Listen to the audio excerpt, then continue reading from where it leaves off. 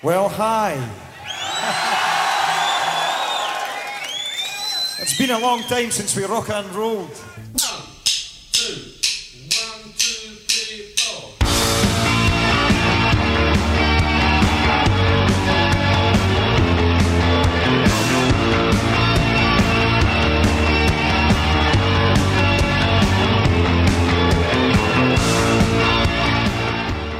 All right, it's episode 58 of the Great Divide podcast. We are back after recovering from our biggest deep dive ever in the history of this podcast, of mankind, in fact, of the Buffalo Skinners.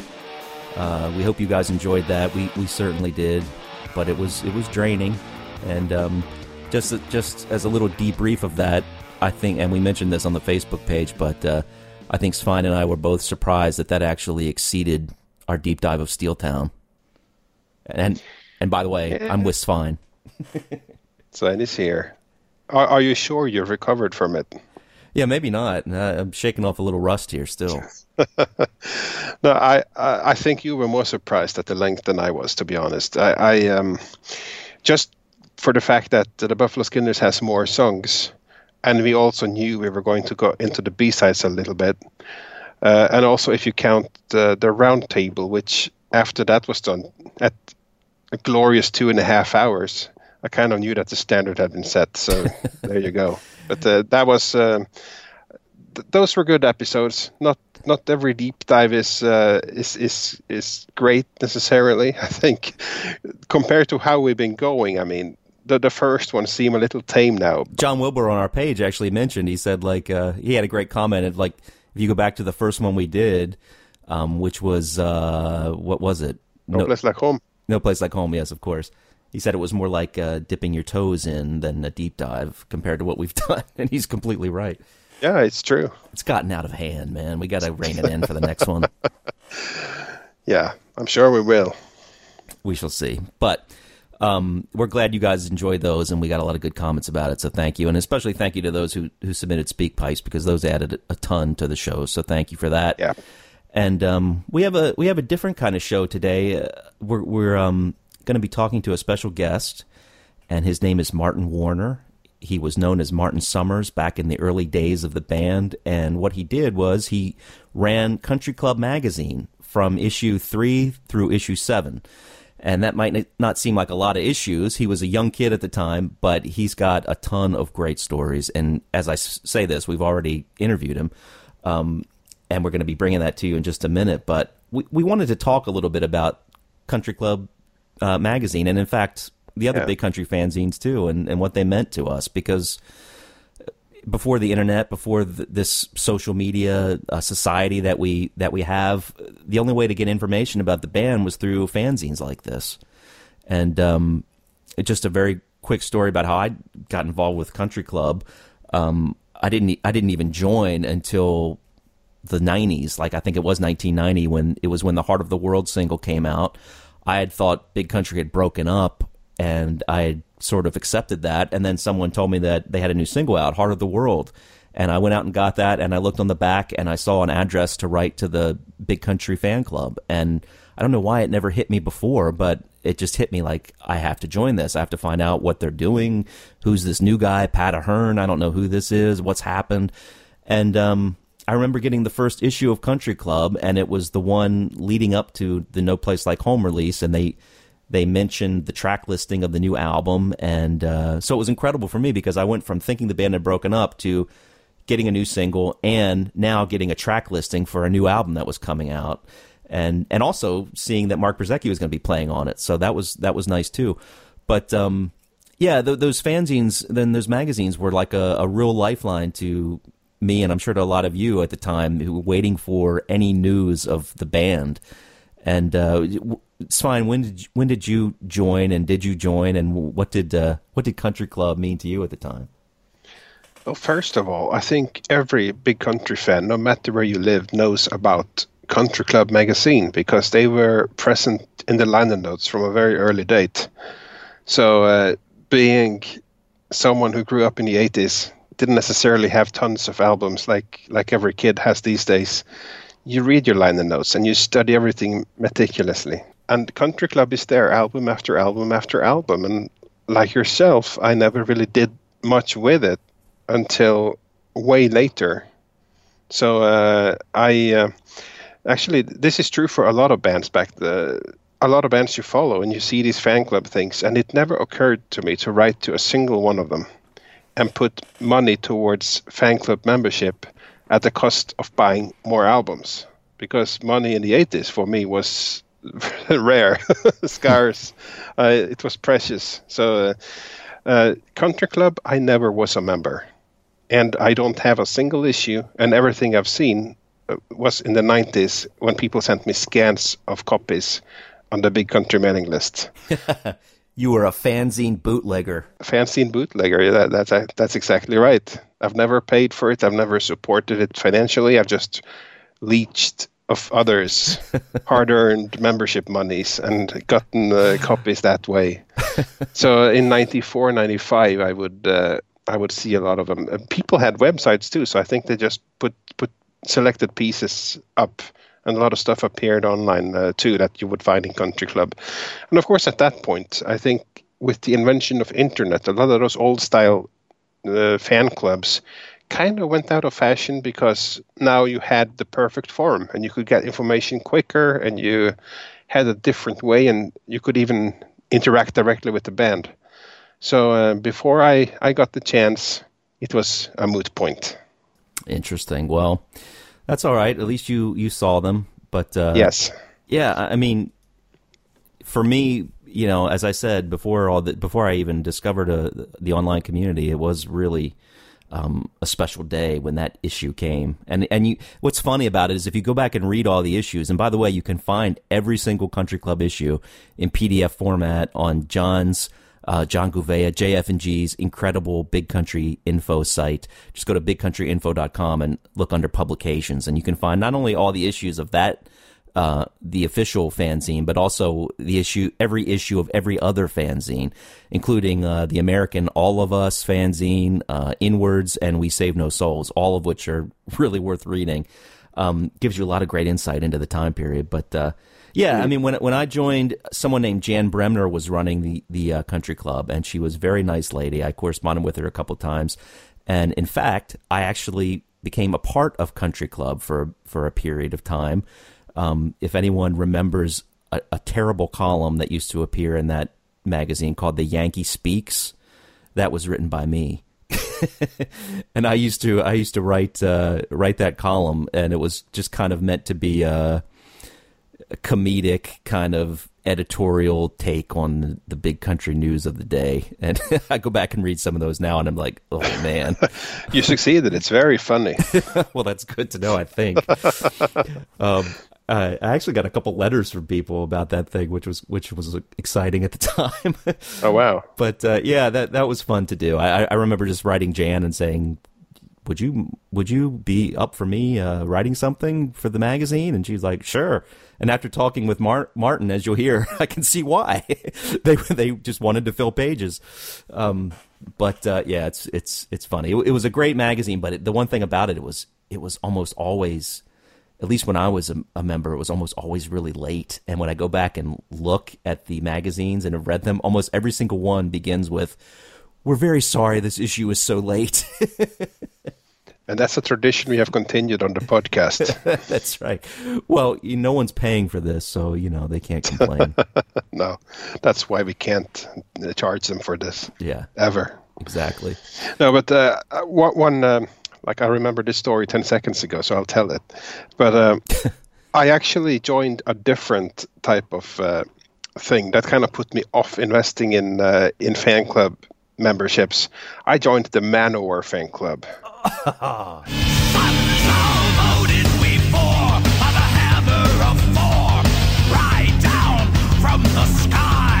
And the membership package I got was so piss poor. It was like a 4-page... I guess you can call it kind of a membership paper. I use that word very lightly. And a button, the ugliest button I've ever seen, that fell apart as it fell out of the package, and some sort of merchandise sheet. Of course, that was the most important and prominent thing. They wanted me to spend more money on stuff. It was just nothing. And I thought, I paid for this. This is crap. Of course, looking back now at the Big Country publication, it was a totally different quality, and there was actually some news in it and more input from the band members, which is the big thing from all those magazines. So, did it come with an official packet of Man-O-War stench? That would have been a sort of up-class version of what I actually ended up getting. And before this, actually, this you can evaluate if you want to put this in there, but back in the 80s, I actually got involved in the Norwegian fan club of Kiss, because that was run by two friends of mine that lived in the same area. And they approached me in sort of a recess at school back in those days, and they said, Svein, we're working on this fan club. Yes, I know, I said. Right. Would you be interested in helping? So they had started feeling the burden. So they were like the Jackie to my Martin, which we'll hear in the story, that they were also looking to offload some work and get involved. And I think I wrote a little piece, and then I sensed, you know what, I think this is more work and less fun than I sort of was presented to me. So I left it. So I sort of, from that inside, I just, no, I kept it at that. Oh, that's great. That's funny.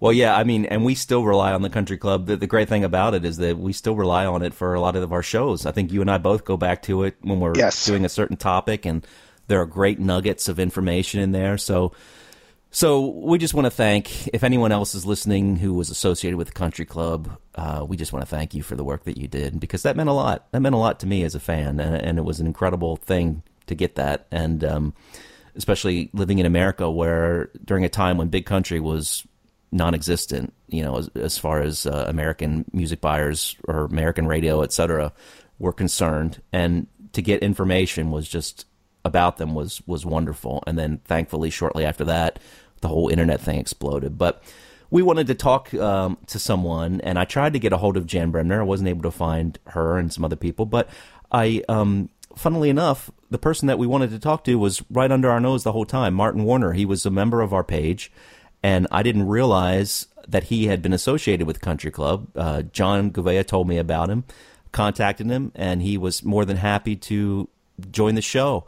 And I think you guys are really going to enjoy the stories that he has to tell, because he has a lot of great stories about the very early days of Big Country. I mean, he was a 19-year-old kid who loved the Skids and followed Stewart into his new venture of Big Country, and just happened to fall into running the country club. And he did a great job, but I think he found out as a kid that once Big Country hit it big, as you'll hear, it went from a very small membership almost overnight to hundreds and thousands of people involved. So I don't want to jump on any of his great stories, so I'll just stop there. But it's a really great interview, and he tells the stories fantastically. So just lean back. I think we'll play the interview now. Here we go. Okay, so we have a very special guest today, and a lot of you who are longtime fans will hopefully remember the Country Club early issues, and we've got someone who was a part of the Country Club. In fact, he ran the Country Club from issue 3 to 7. Is that correct, Martin? That's right, yep. Okay, and this is Martin Warner. He's going to give us a lot of stories about the early days of the Country Club and Big Country. So, Martin, welcome to our show. Thank you very much. Very nice to be here, Thomas. Very nice to be here, Svein. Thanks very much for inviting me. Well, thank you. How you doing, Martin? I'm good. Nice to talk to you. Okay, well, Martin, some people might remember you as Martin Summers, correct? That's right, yeah. I was born, very simply, Martin Warner. My mother married when I was a baby to a chap who wasn't my dad, but he brought me up as his son, and so my name was changed. But when I got to my mid-20s, I changed it back to Warner. So, it caused a bit of confusion when I reached out to a few Big Country people back in the late 90s, and they thought, who are you? And I said, no, Martin Summers, but Martin Warner, same person. Oh, fantastic. So on the early magazines, it is Martin Summers. Oh, great. So tell us a little bit, and we're going to talk about all this stuff in more detail, but give us a little timeline as to when you were involved in the Country Club magazine. Yeah, sure. Essentially, when Stewart left the Skids in 1981, they then released an album called Joy, which was an interesting album. But I just kept an eye on the music papers. There was a music paper in England at the time called Sounds, and I used to buy it every Thursday and religiously flick through it to see if there was any mention whatsoever of anything that Stuart might be doing. And I remember there was a very, very small article that he was playing a concert with his new band, Big Country, and it was somewhere in Dunfermline. And I thought, oh, so he's got a new band. And that would have been, I'd say, early 82. That would have been the case. Then they did a concert in London in some pub in Clapham, which I managed to miss completely. I had no idea they were doing this concert. Was gutted when I read a very, very favourable review of the concert a couple of days later. But what it did mention was that they were releasing their first single, which was, of course, Harvest Home.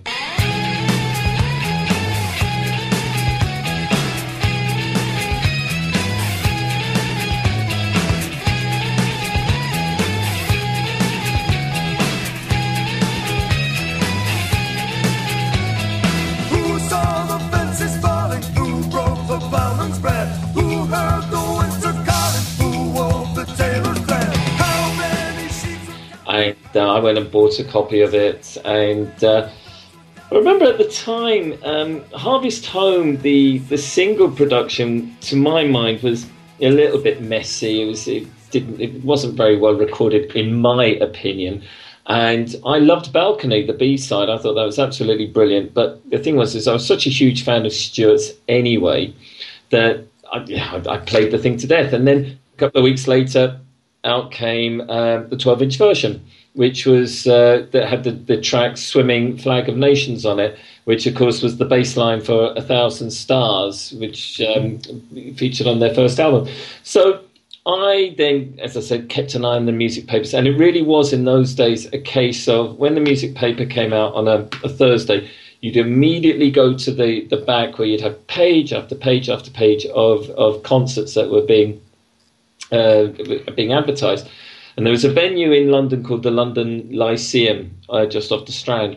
And there was a band playing called A Certain Ratio. And they were being supported by, guess who, Big Country. So I tootled along. Now, that would have been about October 82. So first time I saw Big Country, absolutely thrilled to bits, fantastic. There was probably about 3 people in the audience who were interested in them. I was one of them. I don't think anybody else was there for them. Having said that, I don't think many people were there for A Certain Ratio either. I remember it was very, very sparsely populated venue. So that was great. And then a few weeks later, Paul Weller from The Jam. Oh, yeah. He was a big fan of the Skids, huge Skids fan. And I think himself and Stuart knew each other. And Big Country were invited to play the Wembley shows of the Jam's last ever concerts in December 82. So I don't know how well you guys know the Jam, but the Jam at the time were a band who never really broke America. I don't think they broke Europe very much, but they were massive in England or in the UK, I should say. And they did a load of concerts all around the country as a farewell tour. And I think they did 5 or 6 dates at Wembley Arena in London, and Big Country was supporting them. Presenting to you, live and direct from Woking, Surrey, often imitated, never duplicated, The Jam!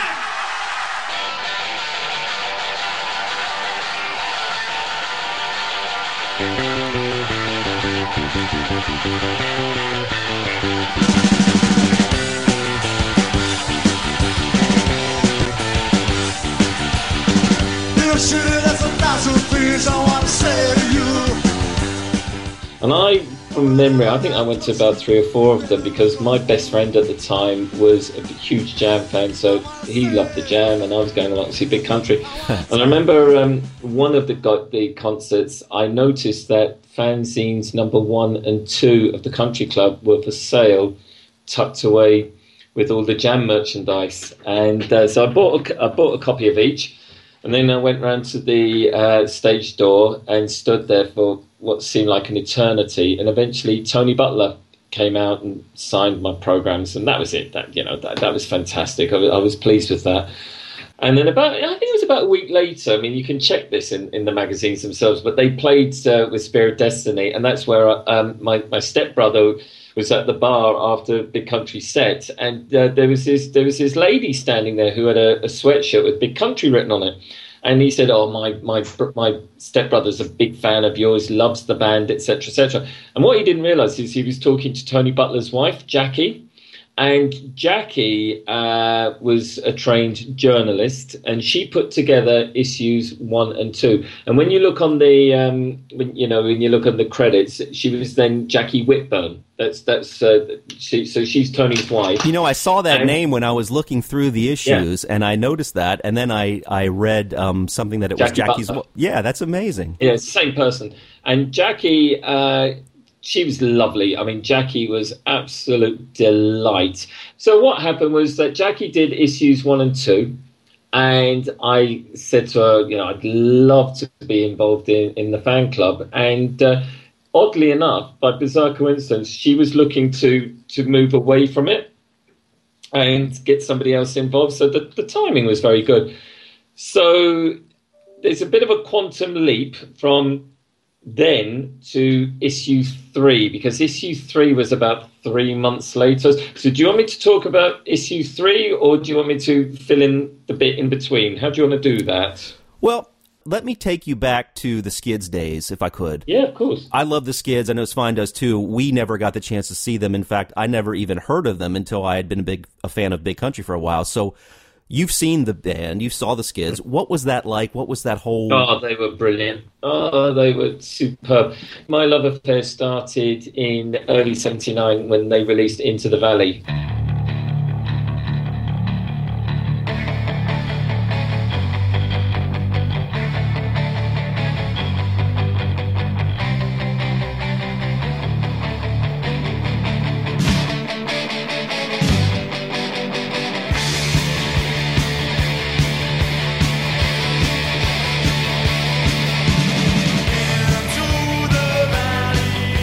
And I saw them on Top of the Pops, which was in the late 70s. That was the only music program on terrestrial television. I mean, you didn't have MTV, you didn't have anything. I'm guessing, chaps, I'm probably a bit older than you. I'm 52, so I'm guessing you two are a bit younger. Yeah, so late 40s. So the Skids would have been, in that brief period, you would have been sort of 10 or 11. I was 15. I thought they were great. And I saw them late 79, first concert I ever went to, and they were promoting Days in Europa, and they were very, very, very good live acts, but never they weren't as successful as they could have been, shall we say? And Richard Jobson, who I've met quite a few times since the whole Big Country Skids Armory show thing, I've met him a few times since, and he was a highly, highly intelligent man who had interests elsewhere, and as a result, the music for the Skids and then the Armory show, yes, it was a central part of his life, but he moved down to London. Stuart stayed in Dunfermline, so the pair of them, their working relationship, it was 400 miles apart in terms of distance, and it just didn't work. It just didn't work. Stuart was, of the two of them, he was definitely the musician's musician, if you like, whereas Richard had ideas of going into media, because Richard was a successful TV presenter for a long time. He was a clothes model, very, very successful. And that kind of, looking back on it, that was quite apparent towards the end of the Skids that Richard, his ambitions and where he wanted to take his life didn't necessarily centre around releasing 8 or 9 Skids albums. No, that so makes that's sense. why, and Stuart got disillusioned with it, and Stuart left. I think he left the band in about 81, I think, from memory. So there you go. But yeah, I love the Skids. Still love the Skids. My son, who's 21, thinks the Skids are great. He's played, he plays a lot of their stuff. Their first 3 albums were amazing, superb. Days in Europa, Scared to Dance and The Absolute Game were fabulous albums. Well, what was, if you can remember, and I know I'm kind of going off on a Skids tangent here, but I'm so interested. What was it like when you first saw Stuart playing guitar live? I mean, was that sort of a revelation to you that this was someone who was very different than the traditional guitar hero that you might think of? Not really. No, the thing is I didn't grow up in a household steeped in music. We didn't have a record player.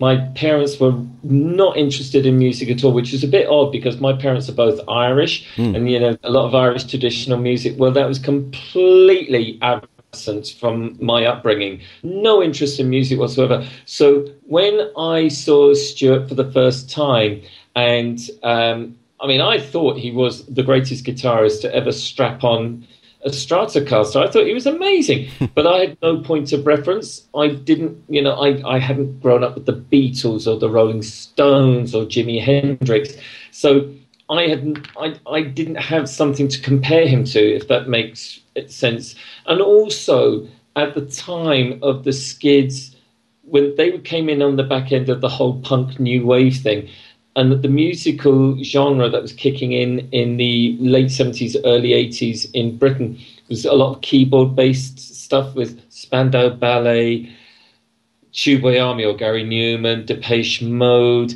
So Stuart was there weren't that many bands of that particular era, that sort of 2-3 year window that you would define as guitar-based bands, with the result that Stuart's guitar playing wasn't the main thrust or the main focus of the band. They weren't essentially a guitar-based band in the way that Big Country became. Right. Yeah, that makes sense. Interesting. I just want to ask you about when Stuart left Skids. Yeah. Obviously, for people like Tom and myself, who we just go, yes, he's now going to form our band, Big Country. But I just want to ask you, as a Skids fan at the time, how did people like yourself, being Skids fans, feel at that time? Or was there a feeling like, of course, they'll continue without him, or of course, it's now Stuart? Well, you've got to remember that in terms of information, we were entirely dependent on a weekly magazine. There was 3 newspapers that came out. There was NME, New Musical Express, there was Melody Maker, and there was Sounds. And everything, and then there was Record Mirror came in after that. So everything you read about a band was entirely dependent on the whim of the journalists covering that band. And when Stuart left the Skids, it wasn't earth-shattering news as far as the music press were concerned. It was kind of a passing, Stuart Adamson has left the Skids, and that was kind of it. It wasn't the same as the breakup of the Beatles or something along those lines. It was kind of not that many people realised, and it's a terrible thing to say, but not that many people, I think, felt it had an impact on their lives. And a few months later, the Skids released Joy, and prior to releasing that, they released Fields as a single.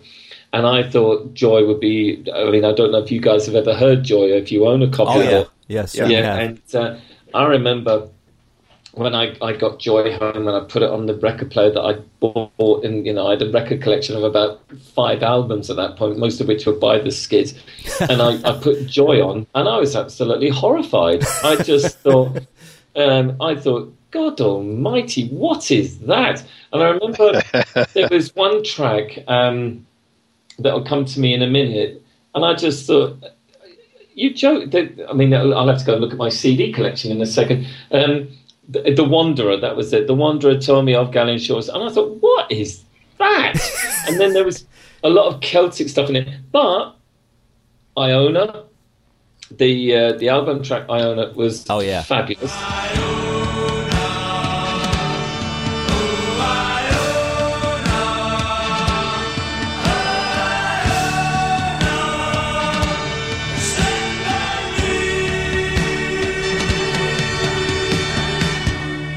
Blood and Soil was great, and some of the Men of the Fall, was really good. Iona was the standout track of the album, and hey ho, guess who played guitar on it? Stuart. That's right. But it was almost as if it was Richard Jobson and Friends, that album. I mean, that Skids album is, to my mind, not a Skids album, because Stuart's involvement in it was just one track. But oddly enough, then they came, Richard Jobson, fair play to him and fair play to Russell Webb, a really nice guy. Russell's a lovely fella. And they came back with a brilliant album with the Waiting for the Floods by the Army Show. So they moved off in one direction. Yep. Stuart goes back to Dunfermline, hooks up with Bruce. They get themselves into, the rehearsal studio and start putting some stuff together. Were you aware at all of the first incarnation of Big Country, or did you become aware of them? I was aware insofar as reading about it. Okay. Reading about it because, there was a picture of them taken in. It looked like they were in some sort of indoor skiing thing in Dunfermline, and of course there was the two brothers that were in the band. One of whom has since become a famous politician here in Britain. Right. And I never saw them, and they were kicked off the Alice Cooper tour in 80, well, it has to be 82, it has to be 81, 82, but no, I didn't get to see them at all as that version. But yes, when they released Harvest Home and I had the single and there's a picture of the Stuart, Bruce, Mark and Tony on the front, I was aware that was the second incarnation of the band, but never saw the never saw them as a 5-piece. I don't think they actually played. Yeah, they did. They played in Brighton supporting Alice Cooper, and he had them booted off the tour. So but no, didn't see them at all. So it was a case of, with Big Country, it literally was a case of having to keep a very close eye on the papers, because you had no other means of knowing that a band was going to be playing locally to you, especially if you lived in London. Because if you think about how many different venues there are in London, where you go from pubs all the way up to 10,000 seat arenas, there is no there's no radio station in London that's going to, back in the 70s and 80s, say, right now everyone, pin your ears back, this is a list of 400 or 500 concerts that's taking place this weekend. Right. You'd have to religiously go through the paper and check again. And that's how I ended up going to see Big Country supporting Spirit of Destiny, which is quite good because I liked Spirit of Destiny. I thought they were a great band, and that's where I met. I'd met Stuart when he was in the Skids. I'd met him a few times backstage, where you hang around the stage door and you get invited in. So I'd met him a couple of times before that. But to actually meet Stuart, it was Stuart, Tony, and Bruce were at the bar. And it literally was a case of going up and having a chat to them. And I was at sixth form college at the time, doing A-levels, very, very bored, didn't want to be at college. And to me, it was great. It was a great opportunity to leave college and go and do something else. And I literally asked Jackie, I said, do you want some help running the fan club? And she said, yeah, because unbeknownst to me, she was looking to offload it onto somebody else anyway, because she didn't have the time or the inclination to run it on any sort of basis. So when I took over the running of the fan club, it had 20 members.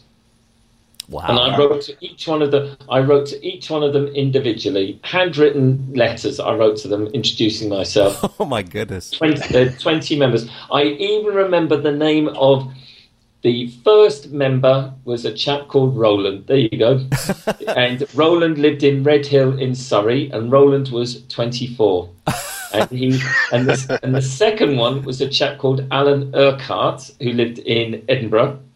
God, how do I remember this? And I remember when a few months later I was selling T-shirts on one of their tours, people would come up to me and say, hello, I'm so-and-so, I'm member number 008, or I'm member 0012. You wrote to me back in December. But the funny thing is that Jackie had them all in a little book, and she had their name, their address, and their age. And that was it, really. And when she handed me the book, and she said, right, reach out to that little lot. And at the time, Harvest Home had been and gone. I mean, it didn't sell very many copies. And, it was there you go. There's the fan club, and we've released 2 issues of the magazine already. We're going to make a start on issue 3, but it won't be out till about February, March time. And off we went, and that's how it all started.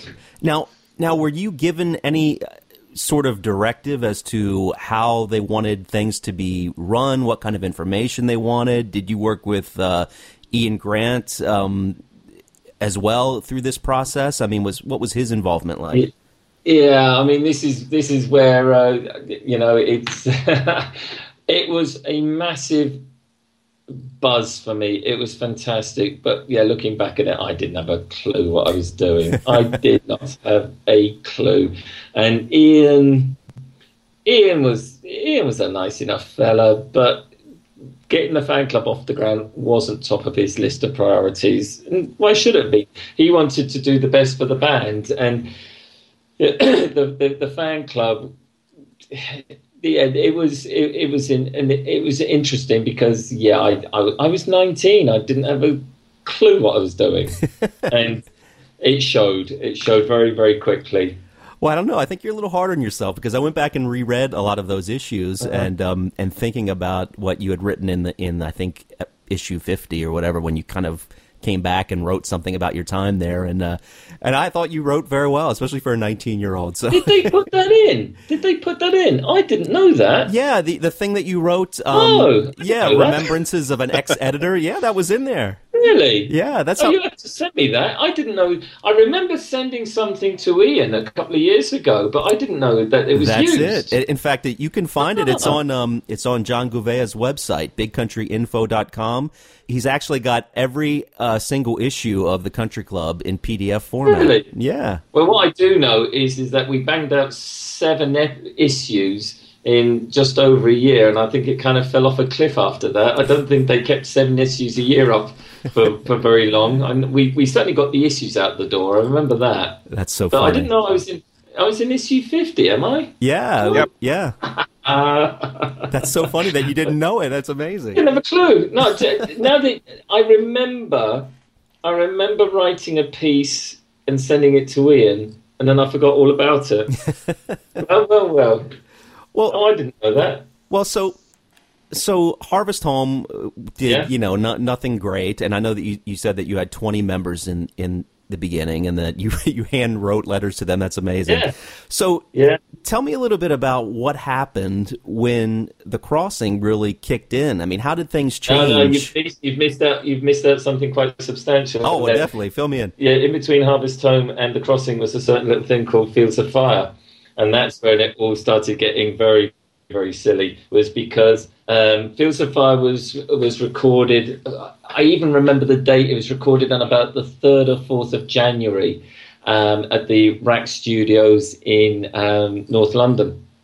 And I was already, I kind of was introduced into the fold very quickly. And the band had just finished recording Fields of Fire. And they were upstairs. I turned up, and there was no reason for me to be there other than it was good to be with my idols for the afternoon. And I remember clearly that Mark wasn't there. That's right. So it was Bruce, Stuart, and Tony, and they were playing darts. And I was wandering around thinking this was great because, walking around a recording studio is not something everyone gets to do. And I remember walking in, and Steve Lillywhite was sitting there with his engineer called Will Gosling. And I've often wondered what happened to Will, because he was without doubt one of the nicest men I've ever met. Steve Lillywhite was lovely as well. And it was a case of, hi, how are you? Who are you? Sort of thing. I said, I'm Martin. I run the fan club for Big Country. Do you mind if I sit here and just watch you in action? And my little claim to fame, chaps, is I was the first person in the world to hear the 12-inch mix of Fields of Fire. That's amazing. I heard it before the band did. Wow. And they finished that just as I was walking in. And I sat down, and Steve turned to me. He says, right, he said, tell me what you think of this. And, of course, you got the drums going, choo, choo, choo, choo.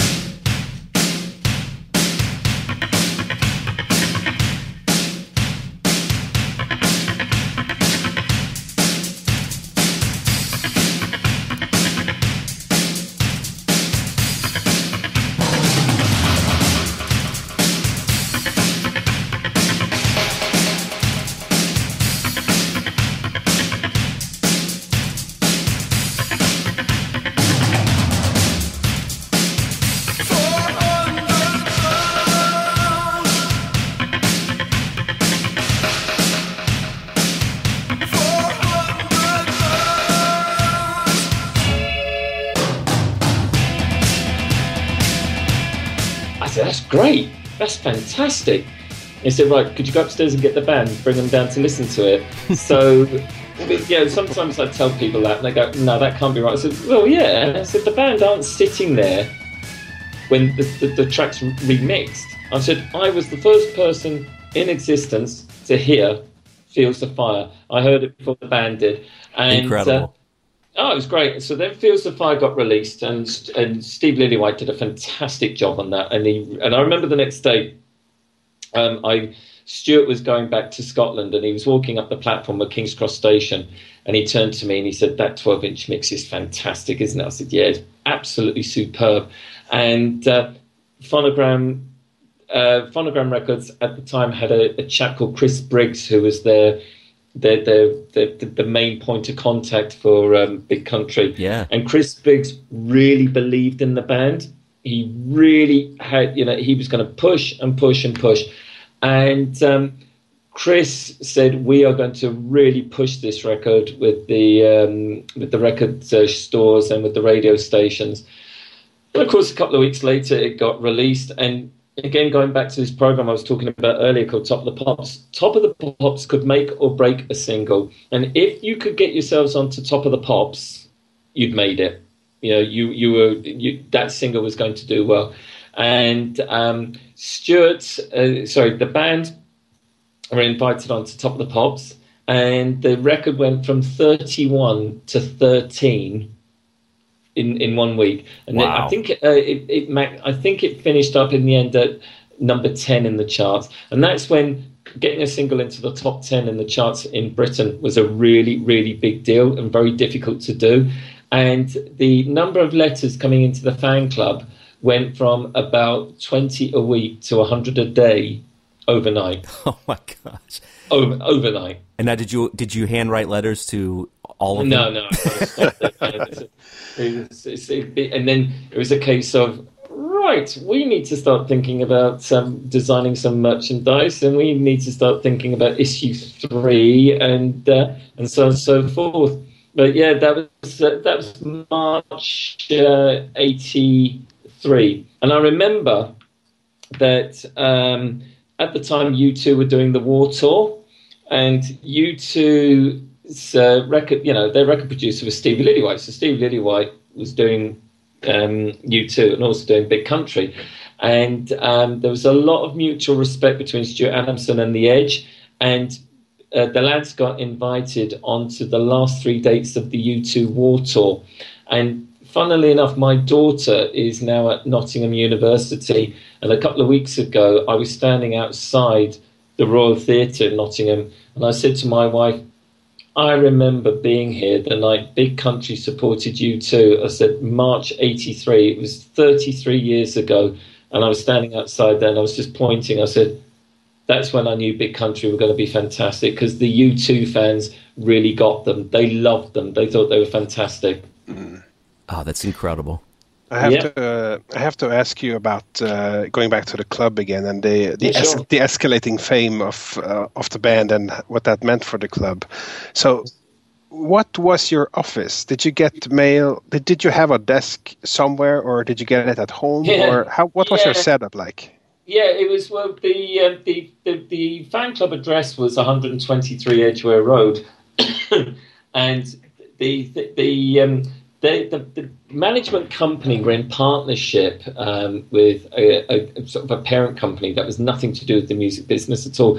I mean, from memory, I think they were a property management company, and they let Ian and Alan Edwards, who was Ian's partner, they let them have some of the offices. And then when it started to mushroom out the way, we went round the back to another office that was round the back there. And so you had Alan Edwards, and Alan Edwards did the publicity for David Bowie, the Rolling Stones, Blondie, Hall & Oates, and various other huge bands. So that was Alan's job. And then Ian was managing Big Country and also managing a band called The Members, which I don't know if you remember them at all, but they were a British sort of post-punk band. Oh, yeah. And we had a 2-floor office, in very nice offices they were as well. And had a girl working on reception called Carrie, We had Jan Stevens, who was Alan Edwards' PA, and a girl called Berry Chadwick, who was Ian's PA. And Berry Chadwick is the woman who's on the In a Big Country video. I was going to say, yeah. I knew I'd heard her name before. Yeah, Berry was one of my favourite people of all time. And I even 30 years later, I often wonder what happened to Berry, because Berry was just a joy. I would have crawled across broken glass for Berry. She was just the best. So she was Ian's PA, and I used to sit in the office. I had my own desk and, going through all the mail and what have you, and trying to get through it and respond where I could and send out badges and sign photos and what have you. But as it got busier and busier and busier, that's when I kind of started getting sucked into other things. And it was great. I mean, this is a huge trip down memory lane for me, because I haven't actually given any of this any thought for about 20 years. But no, it was fantastic. Oh, that's great. It was brilliant. Well, let me ask you this. You said that you were getting lots of letters coming in. Can you remember? I'm sure a lot of them were just the typical, we love big country type of letter. But do you remember any, bizarre letters that you got? Oh, yeah. Can you tell me about some of them? Yeah. Oh, there was one that was really funny, which was... where this girl wrote in and she said, I looked up at my telly and I just screamed, "You are the most gorgeous man. You are the most amazing man. Oh, I just think you're absolutely wonderful. Please send me a signed photo." And the thing is that it was clearly a letter written to Stuart, but she got a name of one of the other band members all the way through. I think, from memory, it might have been Bruce. So she's going, "When I saw you singing and you were looking to the camera with your cheeky smile and your lovely tartan shirt, oh, you're so wonderful and amazing, Bruce." And it was Bruce, all the way through it. And I thought, this is clearly a letter to Stuart. But she's just all the way through, "Bruce, you're the best singer I've ever seen." But I don't remember Bruce singing on anything. And and you used to get, then you see, a lot of the demograph was 13 to 18-year-olds, and the letters were quite innocent. They're quite innocent, they're quite sweet. And I remember there was one where this girl, and God knows where she got this piece of paper from, but it was if you can imagine an A4 piece of paper in your hand, so it's the width of A4, all right? But the actual piece of paper is about 50 feet long, so it's clearly come off a roller somewhere. Right? And she just wrote the biggest pile of shite imaginable all the way down this, but then added to it, to add to the effect, was that every line was in a different coloured pen. So she got felt tips out, and at the time, I seem to remember... this would have been around about the time that they were laying down In a Big Country. So they were laying that down as the track. And again, they recorded In a Big Country, and then they were mixing the tapes and putting all the extra overdubs and overlays on at Rack Studios. So for me to get from where I was Edgware Road to Rack Studios, it was a few stops on the tube. And I remember Stuart was, he was down doing some oboe. Tell you what it was The Storm. He was doing vocals on The Storm. Oh, wow. So he was in the studio, and his wife, Sandra, was there with Callum, who at the time was about a year, maybe 18 months old. And I came in, and I just had this selection of letters, and I said, "Stuart, I think you might want to look at a few of these." And I unrolled this, like, toilet paper, but it just went on and on and on. And he goes, "What's that?" And I said, "It's from some girl up in the north of England." And I said, "Look, every single line is a different colour from the previous one." And he said, "Martin, send her a T-shirt." He said, "Send her a T-shirt." I said, "What, am I charging you?" He said, "No, T-shirt and a couple of badges." And he said, "And a signed photo." And they thought that was brilliant. They thought that was absolutely superb. But the funny thing is, God, I've forgotten about all of this, was I never threw a letter away.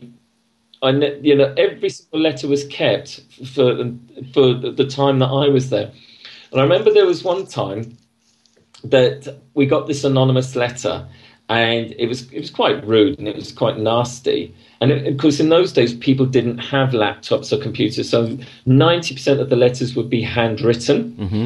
And I'm looking at this letter, and it was really, really obnoxious. And it was in the same pile of letters as the one that I was saying about Stuart and the different coloured writing.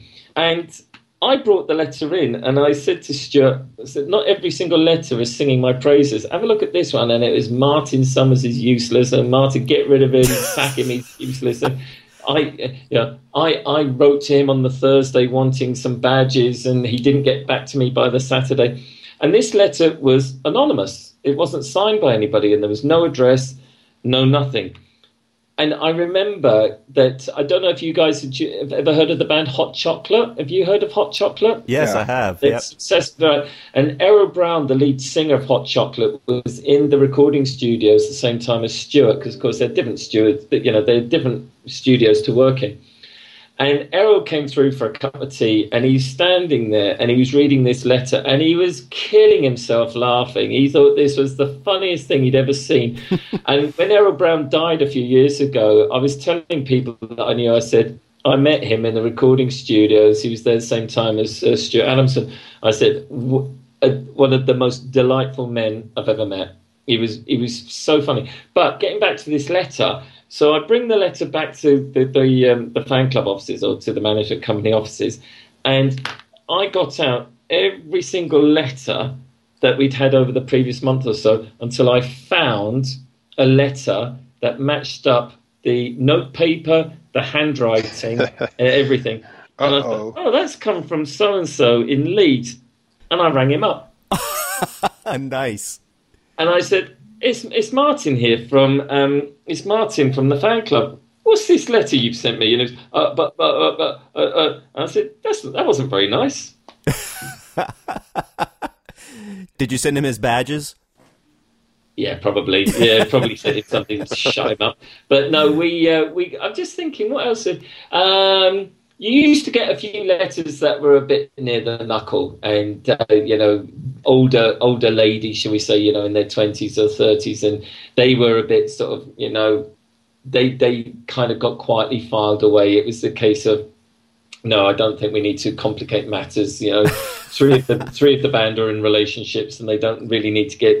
I suppose you'd call them groupie style letters. Okay, and it was based, and these were people who hadn't met the band. This was. I haven't met you, but, if you want to meet me at such and such, no, those were quietly put to one side. But not thrown away, right? Yeah. 90% of the letters were from teenagers or people in their early 20s, and they were purely based on the music, and a lot of interesting stories in there of what the music meant to people. And 1983 will go down as the greatest year of my life, other than obviously having children and what have you. I've got nothing but incredibly fond memories of it. It is to be part of something that from virtually nothing. I mean, in January 83, nobody had heard of Big Country, to 6 months later, they had an album that was was in the top 3 album. It was in the top 3 for about 3 months. It was kept off the charts by Michael Jackson. It was kept off the top. That was incredible, absolutely unbelievable. And for a 19-year-old to suddenly be going to all these TV shows and having not just backstage passes, but access all areas. I could go wherever I wanted when they're in concert, because part of the setup, and selling T-shirts at concerts and meeting fans who had written into the fan club, and I've got quite a good memory for names. That's why I ended up doing my job, which is IT recruitment, because I remember names quite well, and meeting all these people, and it was wonderful. It was just the best. But the band, I don't think they realised straight away just how successful they were going to be until The Crossing was released, and it was selling by the shipload. And America, America took to Big Country in an astonishing way. I mean, Big Country and America I mean, I don't know if it was the name or the music or whatever, but America got it straight away. And the American response to Big Country was amazing. I wish it would have endured. Yeah, yeah. For the time being, they took that to was them. the problem. You see, the thing about The Crossing was it was such an anthemic album, and of course it contained the track In a Big Country. And if you talk to anybody now who's in their 30s, 40s, or 50s and say, "Can you remember the band Big Country?" They go, "Oh yeah, In a Big Country." It's like, yeah, there was actually about 5 or 6 singles that went higher in the charts than In a Big Country, but nobody remembers them. Yeah. And nobody remembers Chance or Fields of Fire or Wonderland. I mean, Wonderland was the highest charting single in the UK, but everyone remembers In a Big Country. And to then replicate that success on albums 2, 3, 4, 5, I think it was always going to be a struggle. I mean, what was Steeltown? I mean, Steeltown got to number 1 in the album charts, and The Crossing never did. But The Crossing was the high watermark, in my opinion. Funnily enough, it wasn't my favourite album. My favourite album was The Seer. Oh, nice. Yeah, The Seer was just the pinnacle. And The Crossing was a great album. They were always going to be really, really hard pressed to match the impact that The Crossing had. They have a saying for it in England. They call it the difficult second album syndrome. Yeah. And yeah, it was one of those cases. But they were still selling loads of records. I mean, Steeltown was successful. The Seer was successful. Peace in Our Times was relatively successful. But each album was just falling away a little bit in terms of success. And for the band, that must have been quite tough. I wasn't involved with them by then. You know, I'd bailed out years before. Right. So for me, on an individual basis, yes, I was part of the whole scenario when they couldn't put a foot wrong. And it was fantastic. It was great. I want to ask you about you mentioned the foreign success. And I just want to ask you if you remember when the band broke in a different market, if you started seeing waves of letters from that market. Oh, yeah. Yes, tell us about that. Well, it was on an individual basis. It was they were no real different. They weren't really that different from anything that was coming from the UK. It was you get some strange letters from Japan because, of course, they were trying to write in a language that they didn't know very well, and they'd be just. You'd be reading these letters and you think, well, that's written in English, but it makes absolutely no sense whatsoever. But no, in terms of the letters that were coming through, a lot of letters on airmail paper, which was quite fun because, you know, that was very flimsy and you'd be thinking careful because you could accidentally tear this paper. But no, in terms of the content of the letters, they were not really any different from what you were getting in the UK. A lot of this album has meant this to me. This album, this is why I love the band so much. This is what you bring to the table. No, it's fine. There wasn't a huge amount of difference in content or love of the band. It was kind of fairly constant throughout the country. They were very popular from memory. They were very, very popular in Scandinavia. I remember that. Yeah. They were very popular in Germany and America and Australia, but elsewhere in Europe, not really, no.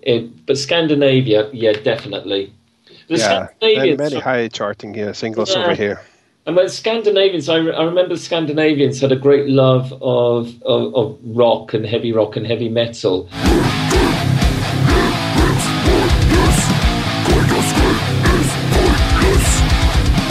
And so the Germans, you know, some good bands came out of those countries.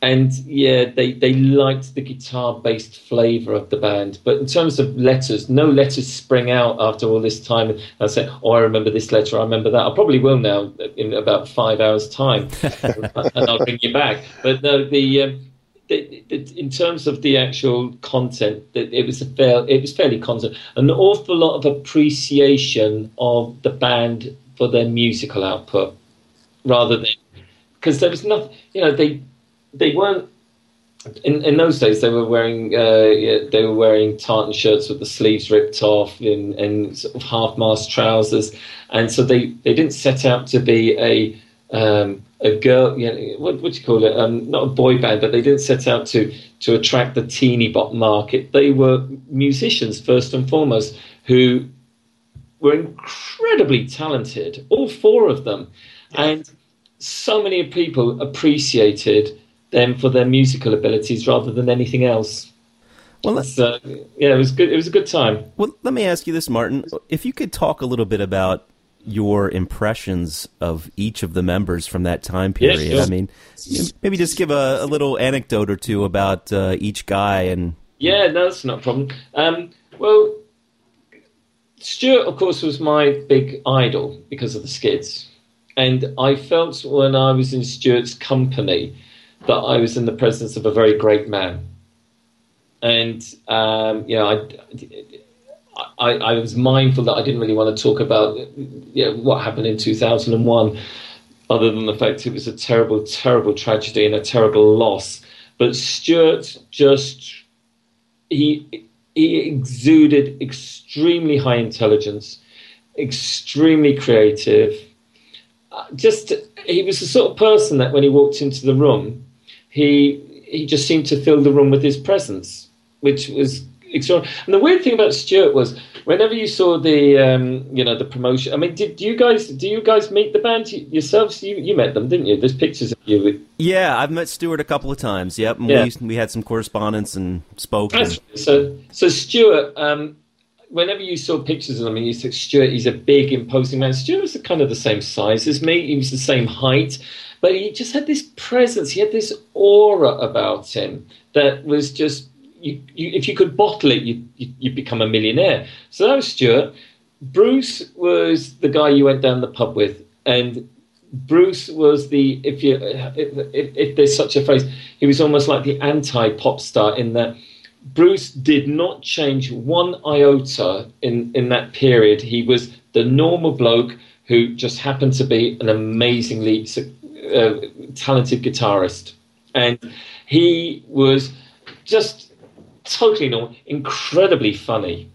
Very, very funny. That's very true. A talented writer as well. He used to do this thing for some of the fanzines where he'd write about tour diaries and stuff, and very, very intelligent man, but just he was just so normal. There was nothing about Bruce that you think that guy's in a band that's got a record that's just shifted 500,000 copies. So he was just the most normal guy. Tony.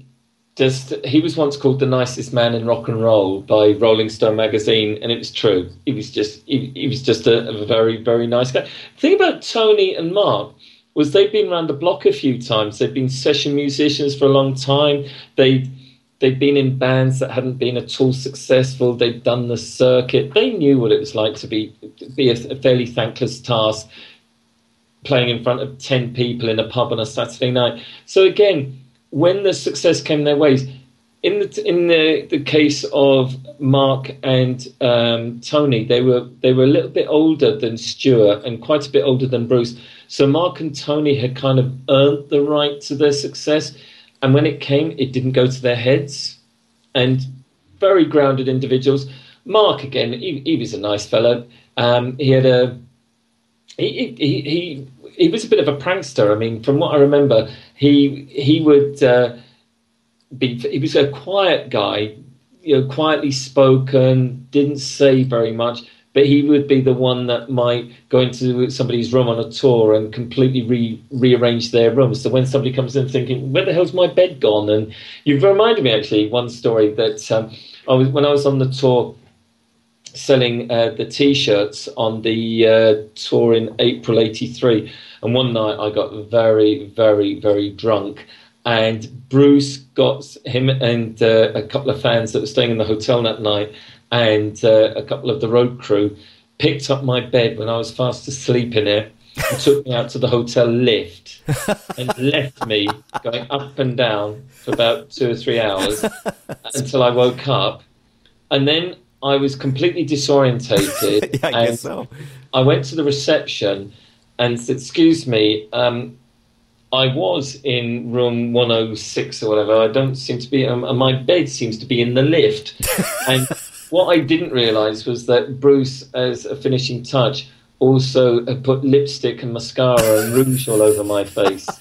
So there I am standing at reception trying to get a key for my room, and I was made up like a drag queen and didn't realise. So that's the kind of sort of stuff that you'd have to put up with them.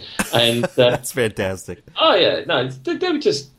Bruce was great fun. I mean, well, you can tell when he did the podcast that he does with, the little videos he does with Jamie and stuff. Bruce just had a very, very fun, bubbly outlook on life. He really did. And as I said, pop stars, not a chance. You would never, if you're walking down the street with them, you would never ever think you were in the presence of somebody who was sitting at the top of the charts, because they just weren't like that at all. Just normal blokes. Oh, that's great. Real terrific fellas. Well, let me take a little left turn here for a second. I know Svein's going to want to jump in on this. One thing that I thought was interesting is that in the early issues of the magazine, you guys would occasionally interview other bands or... And I know you talked about, in the letter that was published in issue 50, you talked about interviewing Motorhead and getting a lot of grief for that from the fans, and yet you thought it was a great interview. So Svein is a huge Motorhead fan, so tell me a little bit about how that came about. Well, what happened was I was actually supposed to interview Elton John, and...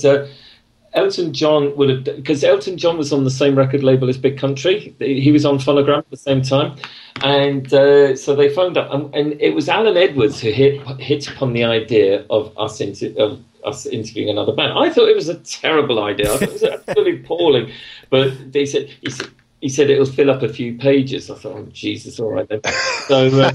So I then went to, and we were supposed to do Elton John. But Elton John wasn't in the country, and he did say he would have done it. And so then somebody said Motorhead, and I thought, oh, you've got to be kidding. And I remember the interview was booked for the Monday afternoon up at their Bronze Records up in Camden Town, and it was around about sort of August, September time. And I'm sitting there in the Big Country office, and I suddenly thought, I don't know anything about Motorhead. I've heard Ace of Spades, and that's kind of it. The only thing you see, you know it's gonna be the Ace of Spades, the Ace of Spades. And I thought, right, I better phone up Bronze Records and see if they'll send over a couple of records. And they sent over the entire back catalogue of Motorhead. And I've got sitting in my garage my vinyl collection, and in there is about 6 or 7 albums by Motorhead. Wow. All press, do not resell, press copies or record company copies. And I sat there for the weekend listening to Motorhead and just thinking, oh my God, I've got to interview these guys on Monday. And I turned up, and I couldn't do shorthand. I didn't have to do that. So I was given a little recording thing to do the interview. And, of course, me being an idiot, I didn't test it before I left the office.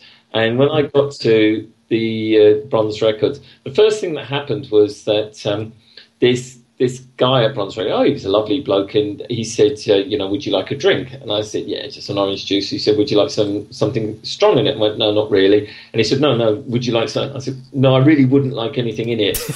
And I think there was about 4 inches of vodka in this bloody thing. And so I'm sitting there with this huge big glass of vodka and orange. And the band was sitting in front of me, and they just finished a tour, I seem to remember. And 2 minutes into the interview, this little recording device I had that was about the size of today's smartphones, suddenly it just went beep. And Lemmy said, is it boiled yet? And I said, oh, God, I don't know how to get that thing working again. So I just then freewheeled. I just sat there and chatted to them. I didn't write any notes. I thought I'll commit all of this to memory and see what I come up with. And Lemmy was a joy. He was the nicest man. He was just I can't praise him enough. He knew I was nervous. He knew I was outside my comfort zone. He knew I knew next to nothing about Motorhead, but he accommodated all of that. And we, funnily enough, spent quite a bit of time talking about Duran Duran, which was a bit weird. And some of the things that Lemmy was talking about were completely off-piece, nothing to do with Motorhead at all. And then Filthy Phil, the drummer, was with him. And he was just, he was just a South London lad. And he told me that he lived in Chelsea. Well, I lived in Putney, which is near Chelsea. So that was a bit of an icebreaker. So we were able to chat about that. And at the time, the guitarist they had with them was Brian Robertson, who'd been in Thin Lizzy and a couple of other bands. And, it was about an hour. Brought it home. I came home, scribbled out everything I could think of, and then got it all typed up. And I remember quite a few people had a lot to say about that interview. And to be honest with you guys, I don't blame them. A lot of the letters that were coming in were, we signed up to the Big Country Fan Club. Why do you think we're remotely interested in anything Motorhead have got to say? Right. And I agreed with them. I thought, yeah, you're right. It wasn't that I was coerced into doing it. It was just, it'll fill a few pages. It is a rather odd idea. And when I went back to look at some of those, I thought, wow, that's strange. It was bloody stupid. It was a ridiculous idea. But who came up with it? I have to ask you. Maybe I missed it, but why Motorhead? And because they were available. That's the only reason why. So it could have been anyone, huh? Could have been anyone. No, yeah. I mean, it could have been anyone. It was whoever was willing to give some 19-year-old idiot the time of day and just say, just let him ask you a few questions and then send him on his way. Anyone who would have been available. It would have made more sense if it had been U2 or Simple Minds. If it was one of those two bands.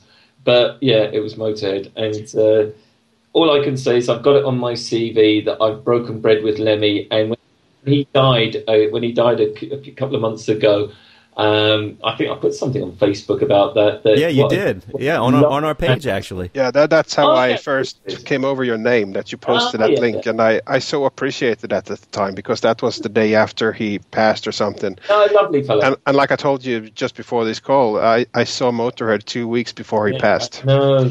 So that was something I appreciated. So that cemented your name. So, and here we are. Real deal, Lemmy. You see, Lemmy was what you got was what what you saw is what you got. There was no stage persona there. Absolutely. He was Lemmy 24/7, and he was just a delightful man. And the funny thing is as you can imagine, 19-year-old kid meeting all of these famous musicians and all of these famous rock stars, and I found that the more famous they were, the nicer they were.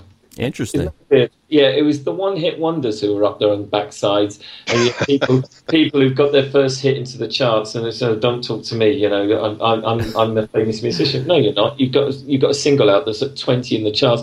Yeah. Whereas Harold Brown and Hot Chocolate, Midge-Ure, who went on to do Live Aid. Midge-Ure had a very successful band called Ultravox at the time. He was fantastic. Lemmy. Paul Young, who was a famous singer at the time. Yeah. All of these really famous people were an absolute delight. It was the one-hit wonders who were a pain. And Lemmy was a fan of Big Country. Did he mention them in the interview at all? Because he said that he really, really liked he liked Chance.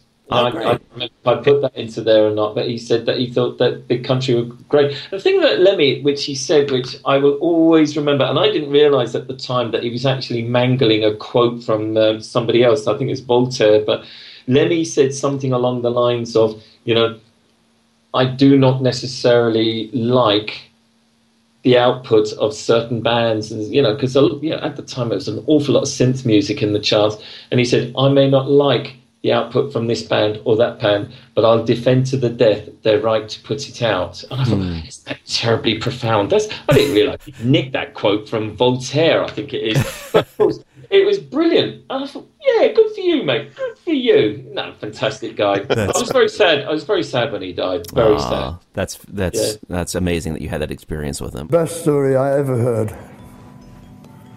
And I believe it's true. One question I had was, you mentioned that you were present with the band when they did TV tapings and things like that.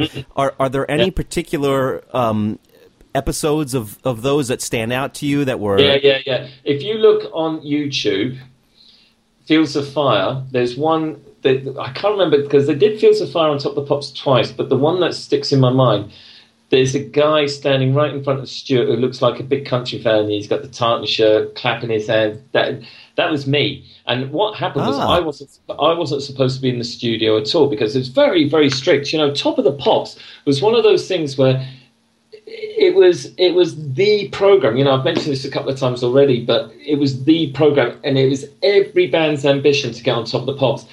And what people who watched it every Thursday night, I mean, we're talking about viewing figures of 20 million. It was a hugely successful program. And what people didn't realise was that it was clever camera work, and they made it look as if there was about 500 people in the studio when it was nearer probably about 150. And they moved the cameras around to make it look as if it was a concert. And what happened was that you could only get into Top of the Pops if you were either a band member or you had a ticket. And there was like a 3-year waiting list to get tickets for this show. And Stuart hit upon the idea of, I was wearing the sleeveless shirt, you know, I was copying the fashion of the band. And as we were walking towards the studios from Big Country's dressing room, Stuart said to me, just walk along with a guitar in your hand. So the commissioner is there, and he sees this band walking towards him and doesn't bother to check on his clipboard that Big Country aren't actually a 5-piece. He didn't bother to look down and think, there should only be 4 of them walking past me, not 5. And as soon as I walked into the studio, I then handed the guitar back to Bruce, and that's me in. And just before you hear the track coming over, Tony leant forward to me and he said, right, he said, we need a favour of you. He said, pretend you're at a concert. He said, if you stand in front of Stuart and clap and jump up and down, he said, the rest of them will follow you. And they did. Oh, that's and it's great. on YouTube 30 odd years later. So if you see a blonde guy, I'm going back to search for that. Yeah, it's the Top of the Pops one. So I did that one. I did Top of the Pops 4 times, which is pretty good, and various other recordings. But what you don't see is the endless hanging around. Yeah, you can hang around for hours for what takes 2 or 3 minutes to film. And there was a few that they did. I remember there was a couple of shows that were not so well known where they were promoting Chance. I particularly remember Chance. And they would go to a kid's Saturday morning program, and they would have had to be in there since 5.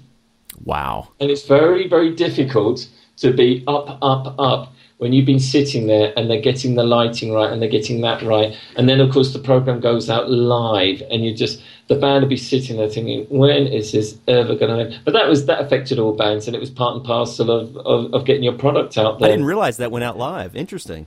Funnily enough, the thing about Top of the Pops, you just reminded me of something. If you go back to that episode that I'm talking about, actually it won't be on YouTube because it'll just be Big Country on its own, but that one was the first time in years that Top of the Pops went from being recorded on a Wednesday and shown on a Thursday to it going out live on a Thursday. And so Big Country did the Fields of Fire. And then there was this other singer called Nick Hayward. And if you guys look this up, Nick Hayward, Top of the Pops, Whistle Down the Wind. All right, he'd been in a band called Haircut 100. They'd had a few hits. And this was his first solo effort. This is going out live to 20-odd million people. And as the tape starts and Nick Hayward starts singing, he's actually got his head turned away from the mic and just looking off into the distance. And all around me, all these TV engineers were going, oh my God, sing, because he was miming. Right. But he wasn't. He wasn't even looking at his microphone. This was going out live. It was great. There was all these TV engineers going, oh no, this is the end of Top of the Pops if he doesn't start singing. And me cackling away laughing right next to them. And yeah, that's fantastic. Top of the Pops did go out live, but it was mimed. I mean, they were miming to the backing track. I have to ask something here because Tom and I in the past have had a snicker or two at Big Country's ability to mime. They did not seem very comfortable with it in the beginning. Do you remember anything about that and how they felt about miming? It's difficult to mime because the thing is that if you could imagine, right, say now, okay, at the end of this, right, either of you you go off and you sing along to in a big country, let's say. All right, so you're singing it, and it's either on your iPod or it's on a stereo, etc. And you're singing along to it because you're making your dinner, what have you. All right, happy days. Not so easy to do if the sound's coming from 30 or 40 feet away, and that's what you get.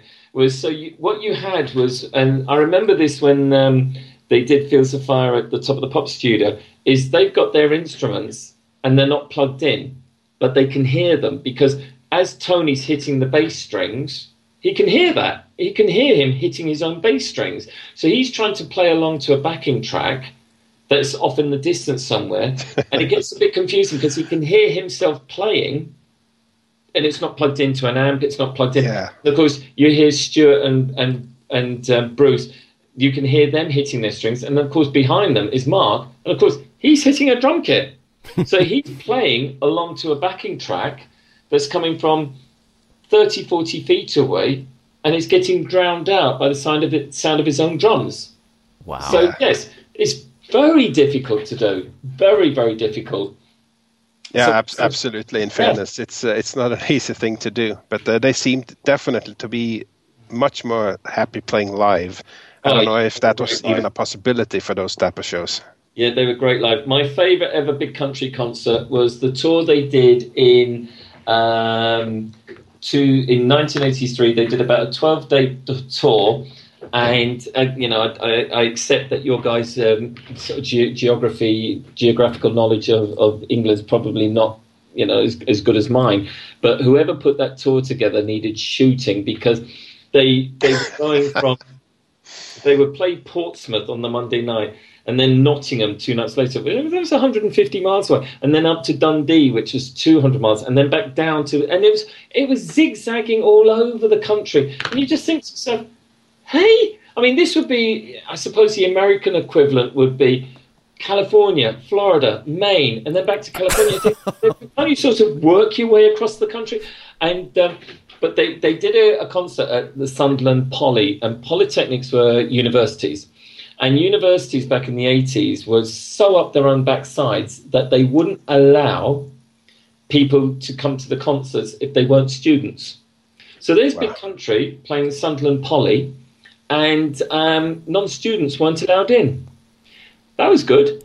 Never has there been so many people on the guest list as there was that night. I mean, there was kids coming up, and they were almost in tears, and they're saying, because again, it goes back to the thing of in those days you paid on the door, you paid your £3 or whatever, and you went in, and it was a case of, I love Big Country, I love them, but they won't let me in. I'm not a student. I said, sorry, what did you say your name was? Oh, you're on the guest list. Am I? Yeah, as of about 5 seconds ago. In you come. And it was a case of sod you to the student union bodies, because of course they then didn't get any money for that. So they played Sunderland Poly, and there was, I'd say, I don't know, there's about 400 or 500 people in the audience, of whom a good 60 or 70 were on the guest list. A guest list would normally, for that level of concert in Sunderland, where none of the band knew anybody who lived in Sunderland, I certainly didn't, the guest list would probably normally consist of nobody. There'd be nobody on the guest list. And suddenly I just walked over and I said, there you go, there's the guest list. And there was about 70 names on it, because it was all these Big Country fans who the student body wouldn't let them come in because they weren't students. So it was a case of, well, they're on the guest list, so you have to let them in. That's great. Which resulted in, that was the best Big Country concert I think I ever went to. I was at the back selling T-shirts, but because you had these 60 or 70 people who were grateful on 2 levels. One, they were seeing their heroes for the first time. Yeah. But 2, they knew they weren't supposed to be there, and they'd been let in for nothing. They went mental. They had to do 6 encores. Oh my God! They did 6 encores, and I think Stuart took the attitude of, we're just going to keep coming back on stage until the student union body pull the plug on us, because I think it was Stuart's way of saying, well, you tried to dictate to us who was allowed in, so we're going to piss you off by continuing to play and play. And they were running out of songs. I mean, I think it was a case of they played about 2 or 3 songs 2 or 3 times because they had to. I was going to say, they used to repeat songs back then, I remember, too, occasionally. Yeah, but they had to because at that point, In a Big Country hadn't even been written. So you're talking about all of the albums, all of the stuff that was on the first album, plus Angle Park, Balcony, and then it was, right, what else do we do? Which leads me on to something I must tell you, chaps, I've just remembered this, was when I used to do when I did that first tour, and I would turn up with the lorry that had all the musical equipment in it, because that had all the T-shirts and the sweatshirts and stuff, and then I'd go and find somewhere to set up. And quite often, I mean, a few of the places that we played, the T-shirts would be in the auditorium, so I'd spend the entire evening not being able to see the band because I was I was out the front somewhere. But there was 1 or 2 venues where I could set up at the back of the hall. Happy days. And they did a concert, Redcar's Cotham Bowl, and they were doing a sound check. And the thing was that the sound check would normally take place at about 3, 4, 5 o'clock in the afternoon. Then the band would go back to the hotel, unwind, and then come back 2 hours later.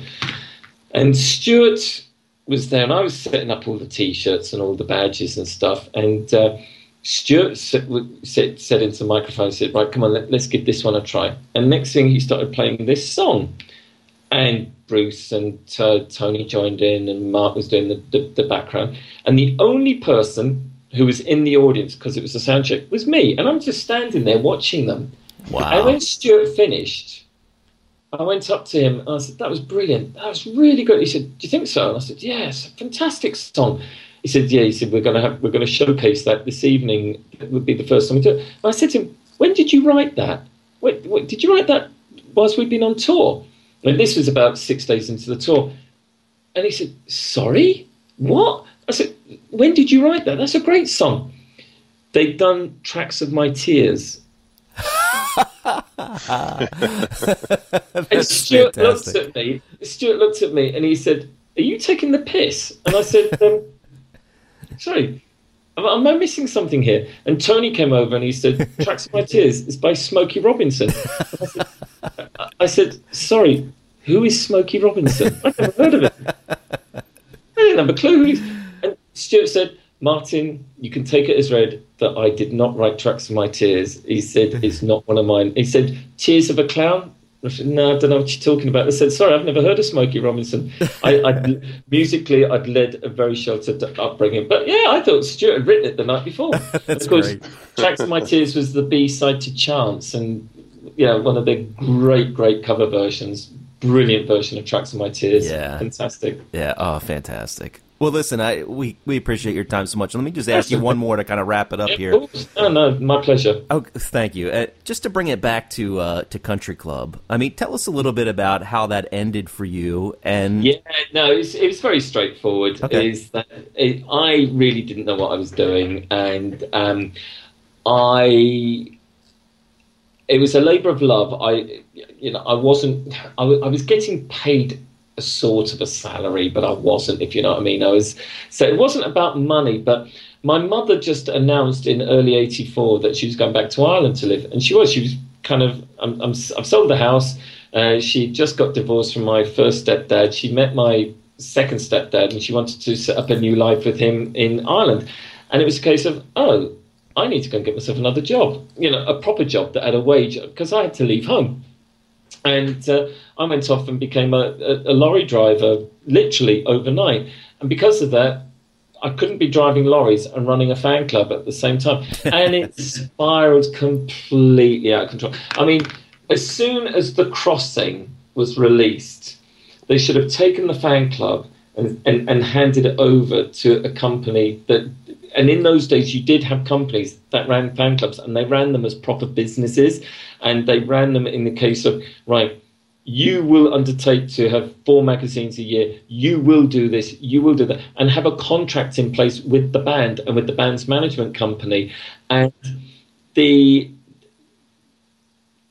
think it was a case of The Crossing was so successful so quickly that I suppose it was a minor casualty, but it was a casualty nonetheless, was the fan club. I mean, the fan club was when I was running it, for the last 3 or 4 months, it was a shambles because I really was so over my head. I just couldn't cope. And, when I used to send out the magazine to everybody, I had a list of 1,000 names and addresses, and I had to handwrite label after label after label, and then take them up in groups of 100 to the post office and put them all through the franking machine, one after the other.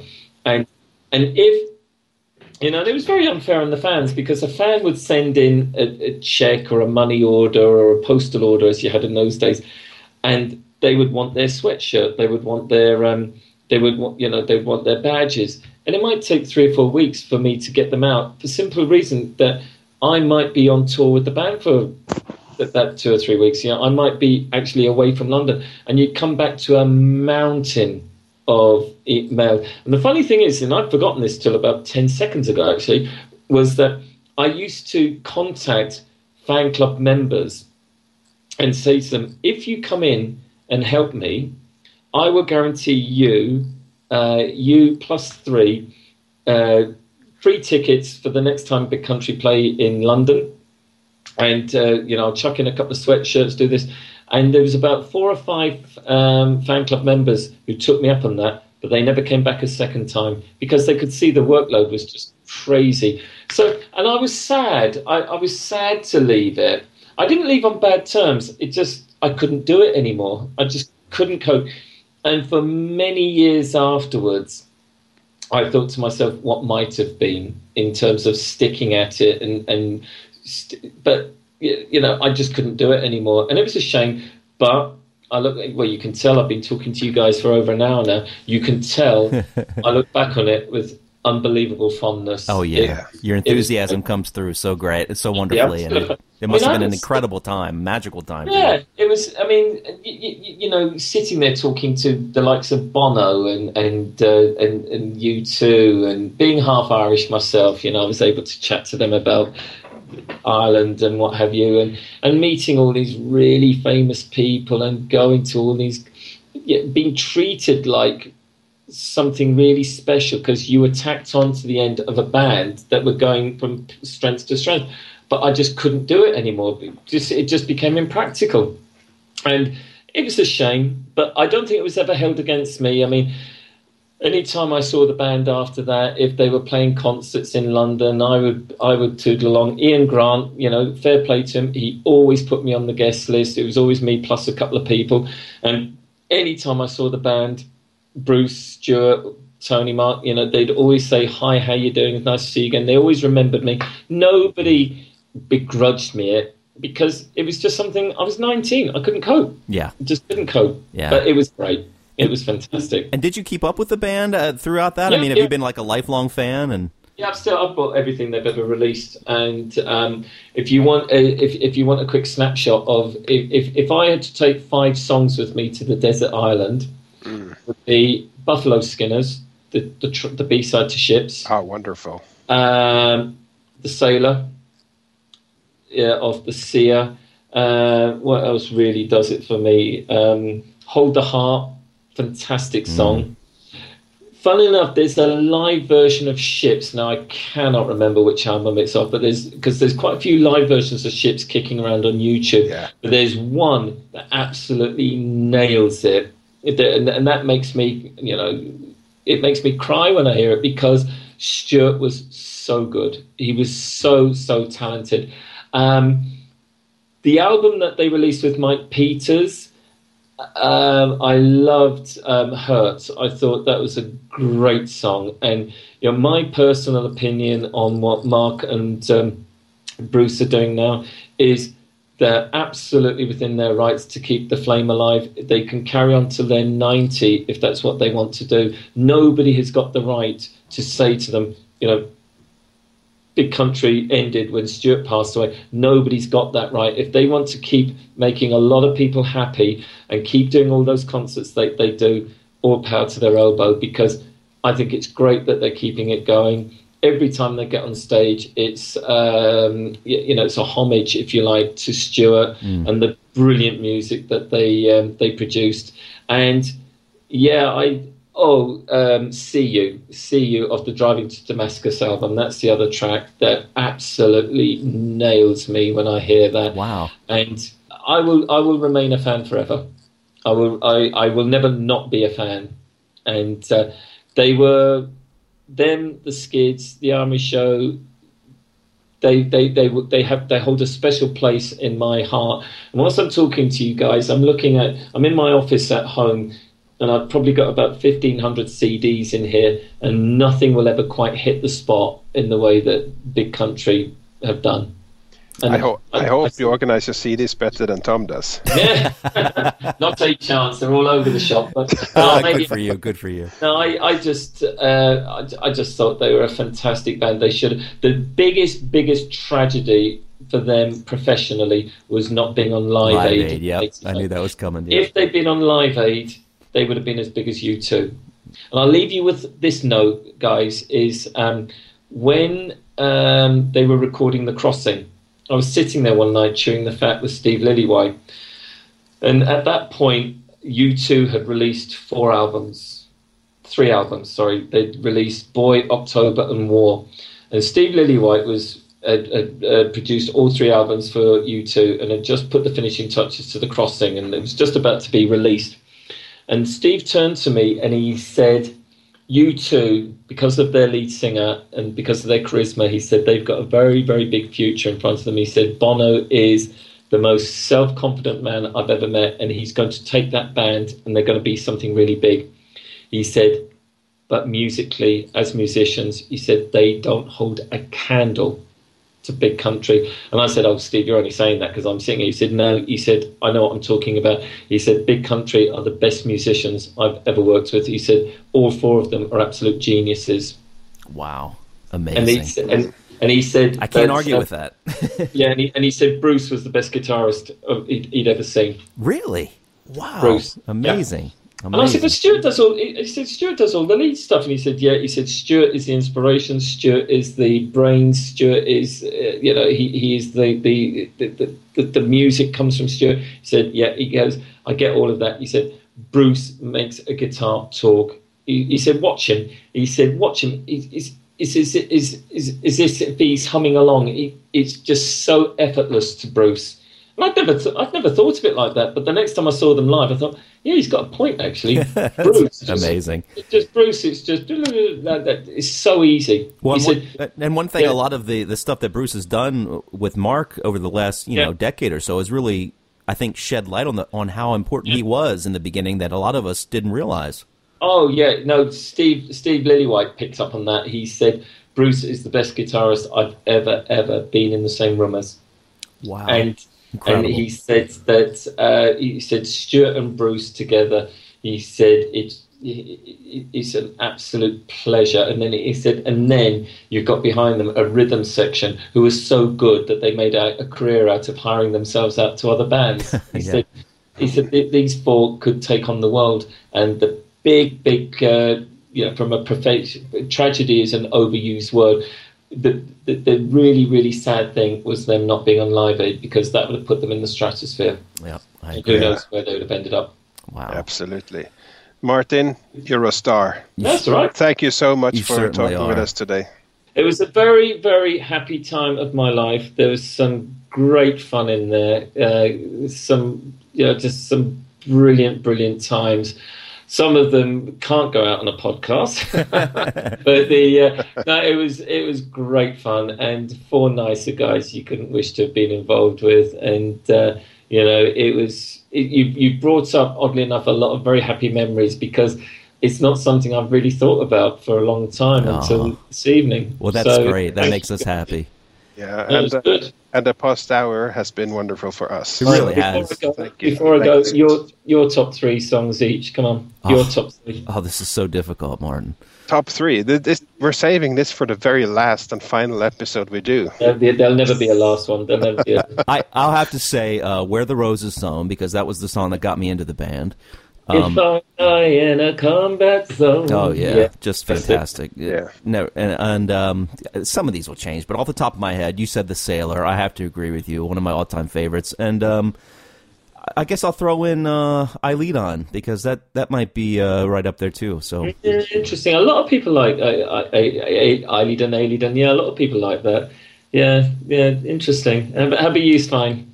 I will pick The Storm, and I will pick Steel Town, the song. Yeah. And I will pick All Fall Together.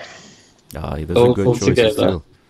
Steel Town is my absolute favorite album by anyone. So hang on, All Fall Together, isn't there two songs? No, All Go Together is the one off the Buffalo Skinners, and All Fall Together is kind of a B-side, isn't it? Yeah. That was on the Wonderland EP.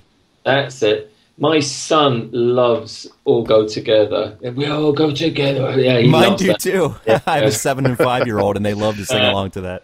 My boy is 21, and he loves the band Muse. Said he's exactly 30 years younger than me, and he said, "Dad, do you think I'll still like Muse when I'm in my 50s?" And I said, and chaps, I'll leave you on this last thing, right? I'll leave you on this, okay? And do use this.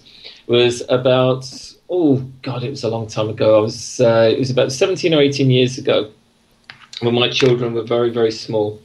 And one day my wife said to me, "Don't you think you've bought enough CDs?" And I said to her, "Do you know, you're absolutely right." She thought, "Oh, good, good. He's finally listening." I said, "You're absolutely right. I've bought enough CDs. I've also read enough books. I've seen enough TV programs, and I've been to the cinema enough times. Is my funeral next week?" Nice. And she said, "What do you mean by that?" I said, "There's never such a thing as buying too many CDs." Though I have to say, in this day and age with Spotify, that kind of circumvents it a bit. Yeah. That's kind of eating away at it. Yeah, I listen to Spotify, and if something really grabs me by the throat, then I go and buy it. So it saved me a fortune. But no, there's no such thing as buying too many CDs or having too many downloads. You can find my album on Spotify. I'll have a look. We'll edit this part out. Excellent, chaps. It's been a pleasure. It's been an absolute pleasure. Thank you so much for doing this, and we really appreciate your time. Chaps, it's been great. Fantastic. Thank you so much, Martin. Bye-bye. Bye. Okay, that was Martin Warner, also known as Martin Summers in the early days of Country Club magazine, and we can't thank Martin enough for his time and his stories, and I just felt like... I really felt like we just scratched the surface in a way. I bet there's a lot more that we could have talked to him about, but we didn't want to have another 4-hour, 5-part show necessarily. So that's what we do. That's what we're known for. But that was fun. I think it was very fun, and it was especially fun, I think, to just hear the memories come back to him as we spoke with him. And he would say many times, "Oh, I just remembered this 10 seconds ago." Yeah. And then we get the story, and that's just awesome. So who knows how much more will come with a little bit more time and listening back to the episode, and who knows, there's room for a part 2 perhaps way down the road. That's right. Martin, if you're listening to this, maybe we can have you on again sometime as you recall more of these great stories. I especially love the story about the student union and how they put all those people on the guest list. That was just priceless. That was great, and obviously I'm very fond of that Motorhead story, but You gotta think when you have stories such as the student union and hanging around top of the Pops, or just all these things, hanging in the record studio with Big Country and meeting all these other people. Why don't you put that in instead of a Motorhead interview, instead of other artists? So that's I guess part of it is when you live these things, you don't think of it so much, and you see countless examples of anyone while you live it. It's just and it's kind of the fans who kind of analyze everything they do. Well, bands, and I guess when you're part of that circle, you're sort of part of that, then you just get done with it. Yeah. So it's understandable. But I think that would have been great to put some of that in. But hey, at least we got it now. It's a scoop. So too. Yeah, it was great.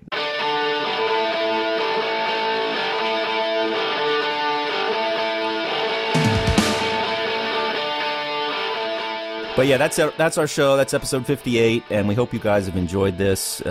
We were happy, I think, to go back to a looser format, get an interview in with somebody, and it's fun for us too to listen to these stories. So I hope you guys enjoyed it.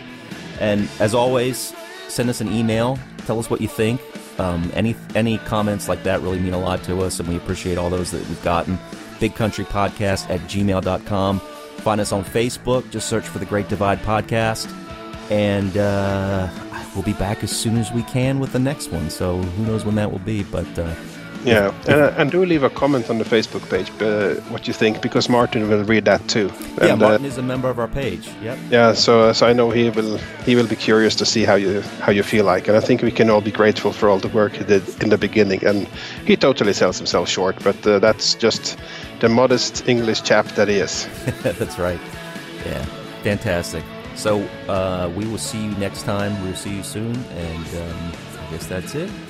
Fare thee well. Bye-bye. No fairy fay today. I didn't give him the fairy fay. No.